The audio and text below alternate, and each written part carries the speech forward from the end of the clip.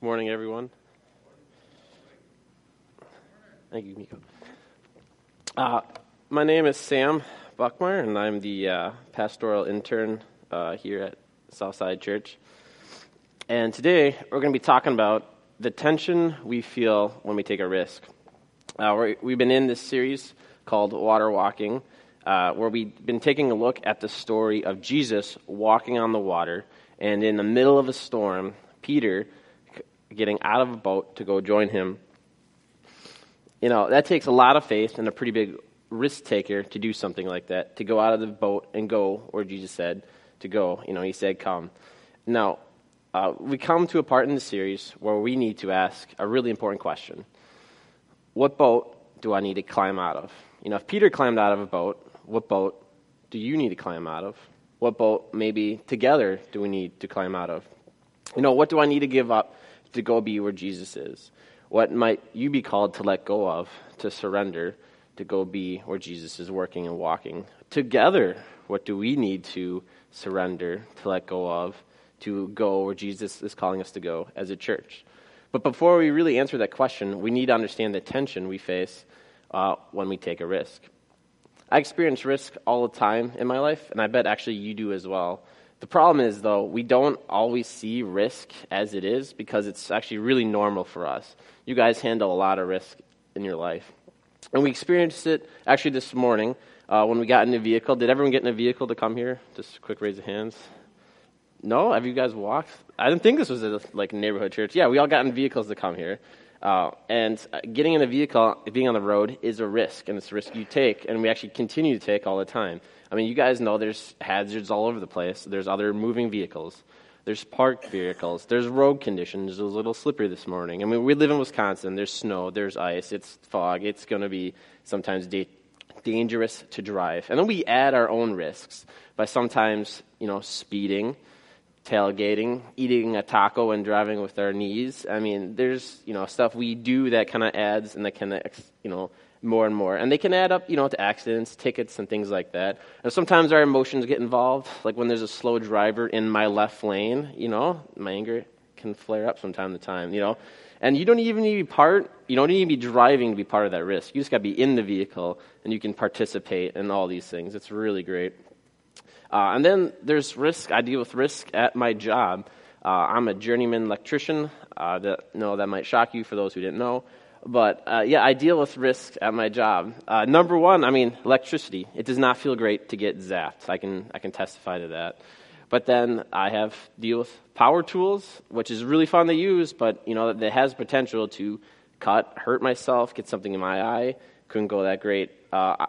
I could fall off ladders. I'm on ladders almost all the time, and heights and lifts and platforms. That's a hazard that I deal with at my workplace. And then I deal with other workers. You never know if someone's not paying attention. They might drop something on your face. You got to be wary of what other people are doing. And then there's a risk that I deal with all the time at my job, and actually I bet you deal with it at your job, and that is miscommunication. I don't know what you guys do for a living, all of you, but does anyone experience just a little miscommunication this week at work? Just a little bit, right? And they lead to some of the most biggest frustrations, mistakes, and sometimes hurt that can take place either for you, your coworkers, the company, your product, or your customers. Any number of those things can take place when miscommunication happens. And that's a risk you engage with every single time you kind of enter your workspace or start engaged with work. Now, risk is all over the relationships in our lives. I love my wife, Amber. She's my best friend. I love spending time with her. It's great, but we are real, honest, and vulnerable with each other. But with that, when you're real and honest and vulnerable with each other, they get to know things that could be hurtful or even potentially dangerous for some people to know about you. I know I'm not the only one who's experienced this. If you've been in any kind of relationship, dating, engaged, married, however many years, as soon as a disagreement starts, that it's real easy for the gloves to come off, and you're going to hit them right where it's going to hurt. And you kind of expect them to do the same thing back. We get really outraged when they do. And we say the stuff like, how dare you bring that up? Why did you really call me that? And I hate it when you say those things. That happens all the time in our disagreements. And if you've been through so many of these fights, I probably just remembered and triggered all those bad memories, emotions that you've been through, because you now remember paying the cost of that risk you took when you got into that relationship. And this type of risk isn't just limited to like romantic relationships. This happens between friends, parent to kid, kid to parent, coworkers. I mean, you name it, cousins, siblings, all that stuff. We all know someone who's out there trying to live a life and do all these great things and achieve great goals so they can earn their parents' love, because that relationship's been broken and they're trying to fix it. And if you don't know someone who's doing that, I'm sorry I had to be the one to tell you. That might be you. But, they're trying on their own to fix the situation. And or let's reverse roles. I haven't been a parent that long. My oldest isn't even 2 yet. But there's still moments where it can feel like I fail as a parent. And that can really hurt, seeing the choices he makes. Being a parent is a risk you take now, because not only do you deal with your mess and the risk you manage, now you deal with the kids' risks that they take, and you get to manage that. And honestly, we could go on and on about every human dynamic and relationship you actually face in your daily walk, but that's way more time than I'm actually allowed to go. So actually, I'm going to ask you a question then. Do you feel the risk you face? Do you feel the weight of it? Do you feel the weight of your everyday relationships that you engage in with people? Did you feel risky getting a vehicle this morning and driving here? Probably not. And that is because time erodes awareness. Time erodes awareness. The more familiar you are with the situation, task at hand, whatever you're engaging with, the less it's going to lose its intensity. The more time you spend with something, the less your brain actually is going to worry about it, and it becomes normal for you. And so, if you can remember way back when, for some of you, when the first time you learned to drive a car, I bet you were pretty nervous. Or the first time you started your new job, you were pretty nervous because you wanted to make a first good impression. Same thing with your friendships and relationships. The first time you engaged learning how to make friends as a little kid, how many times do you see a little kid get all shy as they try to learn how to make new friends, right? It's hard for them. I bet some of us, if you're still nervous trying to make new friends, right, because of some of the experiences you have had and past friendships and relationships, the risk you are now engaging in when you do that. And that's a big one. And you could be like me. I'm an Enneagram 8. I want to be tough and bold and brave. Like, that's what energizes me. And I can put on a tough face. But ultimately, when we take a risk, it's intimidating because you're calculating the cost of what you're doing. And that's why in this series, we've defined a risk taker as someone who is willing to do things that involve danger of risk in order to achieve a goal. So all of us, on some level, you guys, are risk takers. We've all ridden or driven vehicles. Most of us have had jobs, and all of us have human relationships that we engage with between parents, siblings, coworkers, friends. You name it. You all engage with this all the time. And those things have goals that come with it, right? You get in a car, you're trying to get to a destination. You have a job, you're trying to earn an income, make money, and be a productive human being. If you're looking for a friendship relationship, you're looking for a belonging, feeling loved and acceptance. And all those come with risks, right? The car, accidents, a job, potentially not go great. And then you're just not productive and you lose a sense of purpose. And relationships, now you could feel isolated, alone, and rejected. Those are some of the biggest risks that you can take as an individual human being. Now, though, what are some of the risks, though, that you take when we take a risk as a group? When a group of people takes the risks, what does that look like? Because that's what we're ultimately doing as a church. We find actually a story of people taking a risk together in the book of Exodus. And these people are God's chosen people, the Israelites. Now, the Israelites are leaving Egypt.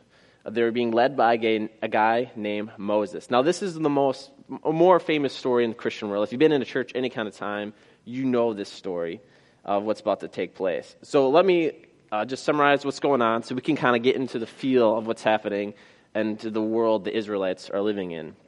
So, the Israelites were slaves in Egypt, right? But their time there has come to an end. So God raised up this guy, Moses, to lead his people out of slavery and go into the promised land. So Moses now goes to Pharaoh and says, Pharaoh, oh baby, let your people go. You know, famous story. They write songs about this. I'm not kidding. It's all over the place. But, of course, you know, why would you let your slaves walk away free? So Pharaoh said, let me think about it. No. And then we get the story of the plagues of Egypt, which does not go great for the Egyptians. And so Pharaoh finally said, leave. They do. The Israelites follow Moses into the desert, and they come up against the Red Sea. And they turn around, and they see Pharaoh's army marching towards them because somebody changed their mind on letting the slaves walk away free. So the Israelites now are afraid, almost full-on panic mode. I mean, they believe they're going to die, and they start yelling and blaming Moses for the situation that's at hand. And this is where we're going to pick up the story in Exodus chapter 14, starting at verse 13. Moses answered the people, do not be afraid. Stand firm, and you will see the deliverance the Lord will bring you today. The Egyptians you see today, you will never see again. The Lord will fight for you, and you need only be still. Then the Lord said to Moses, why are you crying out to me? Tell the Israelites to move on. Raise your staff and stretch out your hand over the sea to divide the waters, so the Israelites can go through the sea on dry ground. I will harden the hearts of the Egyptians so that they will go in after them, and I will gain glory through Pharaoh and all his army, through his chariots and his horsemen. The Egyptians will know that I am the Lord when I gain glory through Pharaoh, his chariots, and his horsemen. Now, the story finishes just like God said in that text. He told Moses to, hand raise staff, waters parted, and there was dry land. And the Israelites crossed over to the other side to safety.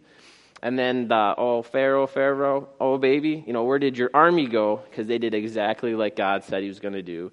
They followed the Israelites into the Red Sea, and then they were swallowed up when the walls came down around them.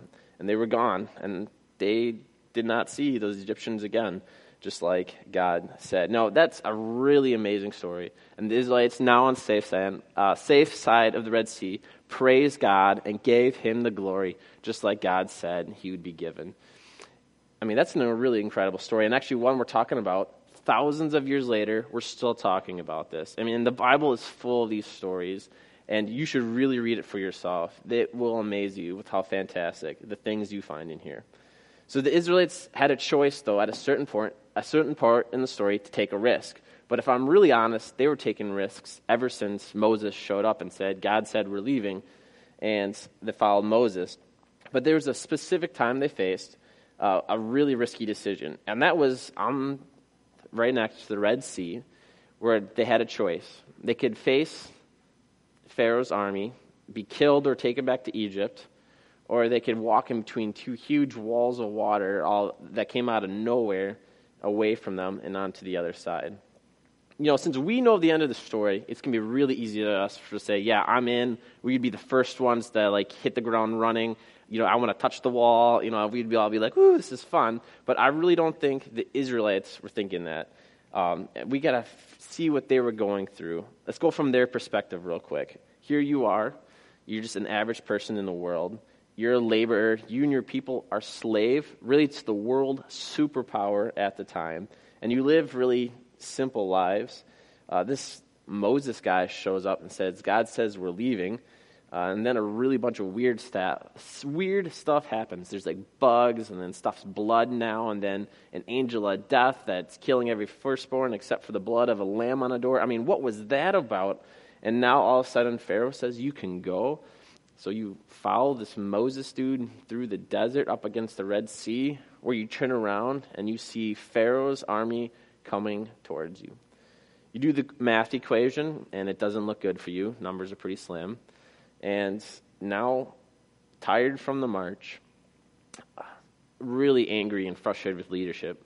Everybody's in full panic mode, like they're going to die. And now, out of nowhere, 2 walls of water open up in the dry land across the sea. I mean, do you think it'd been real easy to just hop on in and go, let's just do it? Every Israelite had to make a calculated decision to step in between those two walls of water to cross to the other side. One person at a time. Had to put some thought into this. Some longer than others probably, but one at a time they decided to move their feet across to the other side. The first step was trusting God. For any action, you actually trust God. Either choose to be still or move. And like the Israelites walked across the sea between two walls of water, they took that one more risk. They took that one more, I'm still going to trust God. I'm still going to trust him. And that's why it really starts in you. It starts when you start trusting in him before it gets really projected outward. What you believe always starts in you, and then it gets projected outward. That's why I love the axiom, what God does through you, he does in you first. If you want to see God move in the world, which I know all of you guys want to, but if you want to see God move in the world, he's actually got to move some things in your life. If you want to see revival in your family, he's got to do some revival in your heart. If you want to see people's faith grow, God's going to grow your faith first. If you want to see a church of water walkers, you're going to need to walk on water first. The change in your world really starts with letting God do change in you. And so Peter got out of a boat and it radically changed his life. What do you need to get out of so God can do radically change in you and bring radical change then to the world? So this kind of happened to me. A couple weeks ago, July 23rd, Michaela Joy Buckmeyer was born. She was a beautiful 8-pound, 13-ounce baby, and we love her so much. But on July 24th, a day later, my wife was taken into an operating room for a surgery. You see, she had been when she arrived at the hospital, her blood levels were at a 31. After delivery, down to a 24. By that night, she was down to an 18. By morning, a 13 and still declining. And the doctors and medical staff did not know why she was losing so much blood. So at this point, I'm not doing great, going to be honest. Over a 24-hour period, I had watched my wife lose in color and in strength. And at that point, I did the only thing I felt called to do, which was surrender the situation to God, to surrender my wife to God, because I knew and I know that God loves her more than I could. And I could worry, I could carry the weight of the situation and pray hard that God would just fix the situation, but that wasn't what he was calling me to do. He was calling me to surrender it. And I could put on a tough face, but I didn't, because if I did and just pretended it was all okay, I would have been eaten alive. So I had to get out of that boat of worry and surrender it to Jesus, and I had to go walk where he was. So after her CT surgery, CT scan, blood test, the doctors and medical staff didn't find any problems, or they didn't really find any answers to what happened. The bleeding had stopped, and 5 units of blood later, my wife was a lot more colorful and on the mend. And 2 days later, we were able to take our precious little daughter home. And I still believe God is good, and I'm giving him the glory through it all. And I'm really grateful I got out of that boat of worry. And really, what I got out of was more an accurate description. I would call it a fear of losing my wife, because that's ultimately what it was. I was afraid to lose my wife. But there was nothing I could do to save her. So I surrendered the situation to the one that was holding me and to the one who was holding her already. But this is where what becomes important. If you never ask the question, what do I need to get out of? What do I need to let go of? What do I need to surrender so I can go be where Jesus is? What boat is holding me back? I might have been stuck in that place, afraid of losing my wife, and I would have been eaten alive by it. And I would have been deprived of the spirit of peace that came when I did. And so Sam got out of the boat. The name of that boat was afraid of losing his wife. And now, if your boat had a name, what would it be? Would it be in relational? Would it be that thing you need to work on in your marriage? Would it be about forgiving your parents? Would it be about apologizing first to your friends or friend when something has happened? Would it be where you have put your time, energy, and focus? the social media, binge watching Netflix, you lost sports. That's not really happening. So Jesus took that boat away from you already. But I have a simple challenge for you guys that's going to bring whatever boat you are in right into the light. Because each of us is going to be different, and some of us it's going to be tricky to try and see and understand. And my challenge for you is to go to someone that loves you, cares about you, has your best interests at heart. That probably is going to be your spouse, a parent, close friend, somebody like that, and ask the question, hey, what boat do I need to get out of? You've known me a long time. What's something I need to work on? What's something I need to do? We've been married for X amount of years. What is something I finally need to surrender? And the thing is, though, you actually probably already know the answer. But when they tell you this is going to surprise you, and it's going to feel really heavy, because ultimately, you forgot the weight of it. Remember when I told you before, time erodes your awareness. Time erodes awareness. And the longer you've been in that boat, the less of it you'll really feel. Oh, it'll still be there holding you back, but you just won't notice it as much, or really if at all anymore. It's become so normal for you in your life. And that is why it's become so critical to ask that question to someone who cares about us and do that, because they don't live our life. They are not you. Their awareness and their sharpness of this situation is so much more than yours is, because time hasn't eroded their awareness of it. I felt a couple of weeks ago a need to surrender that situation. And that is because I was sending updates, I was getting text messages, encouraging messages, prayer requests, all this stuff while this was going on. And I know through the power of the Holy Spirit that people were praying a prayer that I would find peace, and that my awareness of the boat I was stuck in would be raised. And I might have been stuck if it wasn't for people praying and for the help that I had received. And ultimately, becoming aware of the boat you're in is the first step in being able to get out of it. Because if you don't know what's stuck, what's holding you back, what storm you're caught in, you're never going to be able to leave it until you name it. And having somebody be able to help you through that, to raise your level of awareness of what you're stuck in, is so, so critical and so, so powerful. And now, once you have your boat, and once you understand, this is something I need to surrender, let go of, get out of, and you do, what does that do for you?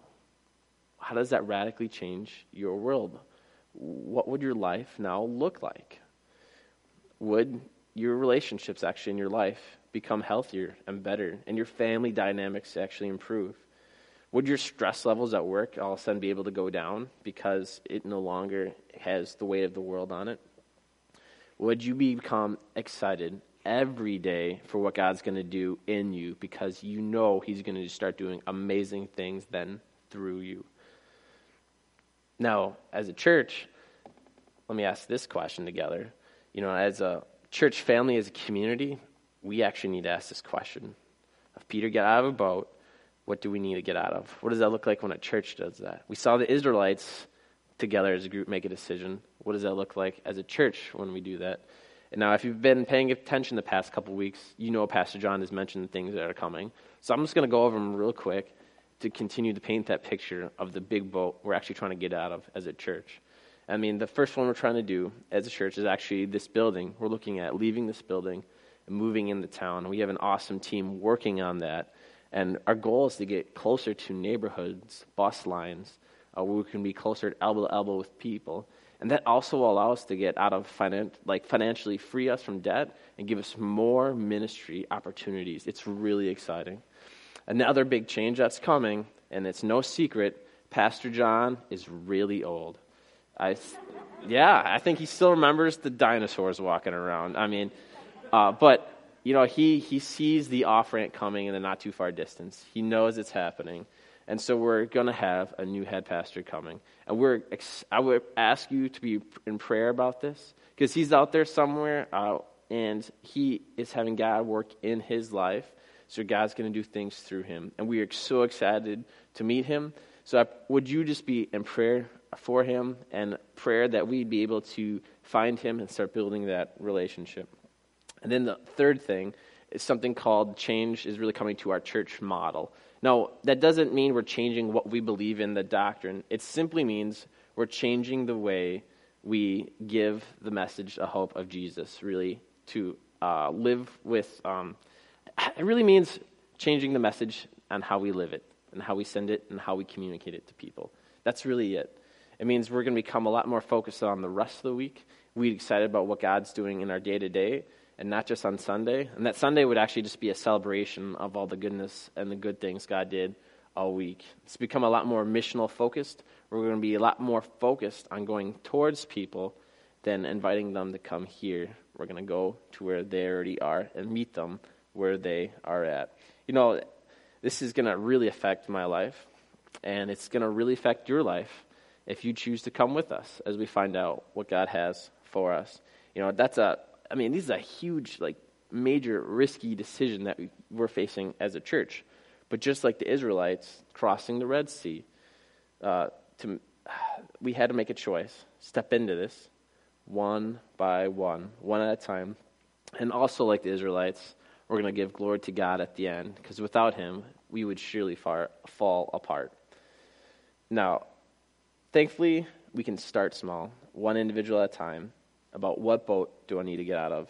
And when a group of us start asking that question and obeying, don't become surprised when we become a church of water walkers. It's going to be awesome. So, why don't we actually take a moment? We're just going to take a few minutes and be quiet and ask that question to God. What boat do I need to get out of?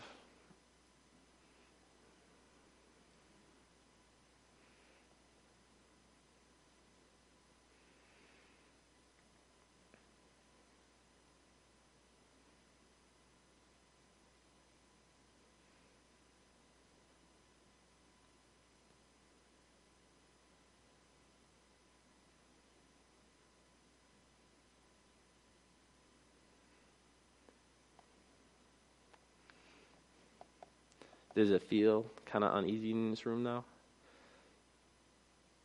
There's some big things coming this way in your life. There's some conversations you're going to need to start having with people about this, with your spouse, with your family, with your close friends, because God wants to do work in your life so he can do powerful things through it. So I want to end with an encouraging word, because what you're facing, what's coming next, is intimidating. It's going to be hard. It's going to be heavy on your life as you continue to pursue this and surrender this to God. So I'm going to give you guys an encouraging word. And this actually comes out of a really cool conversation between a father and a son, that we find this in 1 Chronicles. King David is an old man by now. He's lived his full life. He's killed a giant, become king, and won his wars, and he's sung his psalms and done that, and now his life's towards an end. But there was still one more thing he wanted to do, and that was build a temple for God. And God said it wasn't for him to build, but for his son, Solomon. So this legendary king, this hero of the Bible, who we can talk about all the time, what a great man of God he was, is talking to his son, who's going to take on this next task in front of him. And so I want you to listen for the heart of the Father and the encouragement he gives him as he's about to really inherit this big kingdom and inherit this mission that really came from God and the daunting task in front of him. This is so, so powerful. 1 Chronicles chapter 28, verse 20. David also said to Solomon, his son, be strong and do the work. Do not be afraid or discouraged, for the Lord God, my God, is with you. He will not fail you, nor forsake you, until all the work for the service of the temple of the Lord is finished. You guys, Peter got out of a boat. Now you're going to be able to get out of something to go be where Jesus is. Jesus told Peter when he was out in the water to come. Jesus is calling and saying the same thing to you. Come join me where I'm at. That is the invitation he has for me. That's the invitation he has for you, and the invitation he has for us as a church. Would you pray with me real quick? Dear Heavenly Father, you are the God of David. You were the God of Solomon, and you never left them, Lord. And you are the God of this church. You are our God, Lord, and you will never leave us nor forsake us, Lord. And you are calling us to places that are stormy, that are uneasy, and where we don't want to go, Lord, but that's where you are. That's where you are calling us. That's where you are meeting us, Lord, in our midst, Lord. And I pray that we would be able to find you, we'd be able to go be with you, Lord, and that we'd be able to give you the glory as we walk on water, Lord, towards you, and that we would continue to take steps of faith, Lord, and of risk. And I pray for every individual here that you'd be able to speak to their hearts and to their minds, Lord, of what you have for them. I pray that you would do powerful and amazing things in their life, that your love would overwhelm them, Lord, that your grace would be poured out in them, Lord. And I pray that you would bring just healing in their brokenness. I pray that you would bring just an energy, Lord, and a focus on just how mighty and how awesome of a God we serve, and that your plan and your purpose for us is so greater and better than anything we could ever imagine. We love you, God. We want to give you all the glory and the praise and honor. In Jesus' name, amen.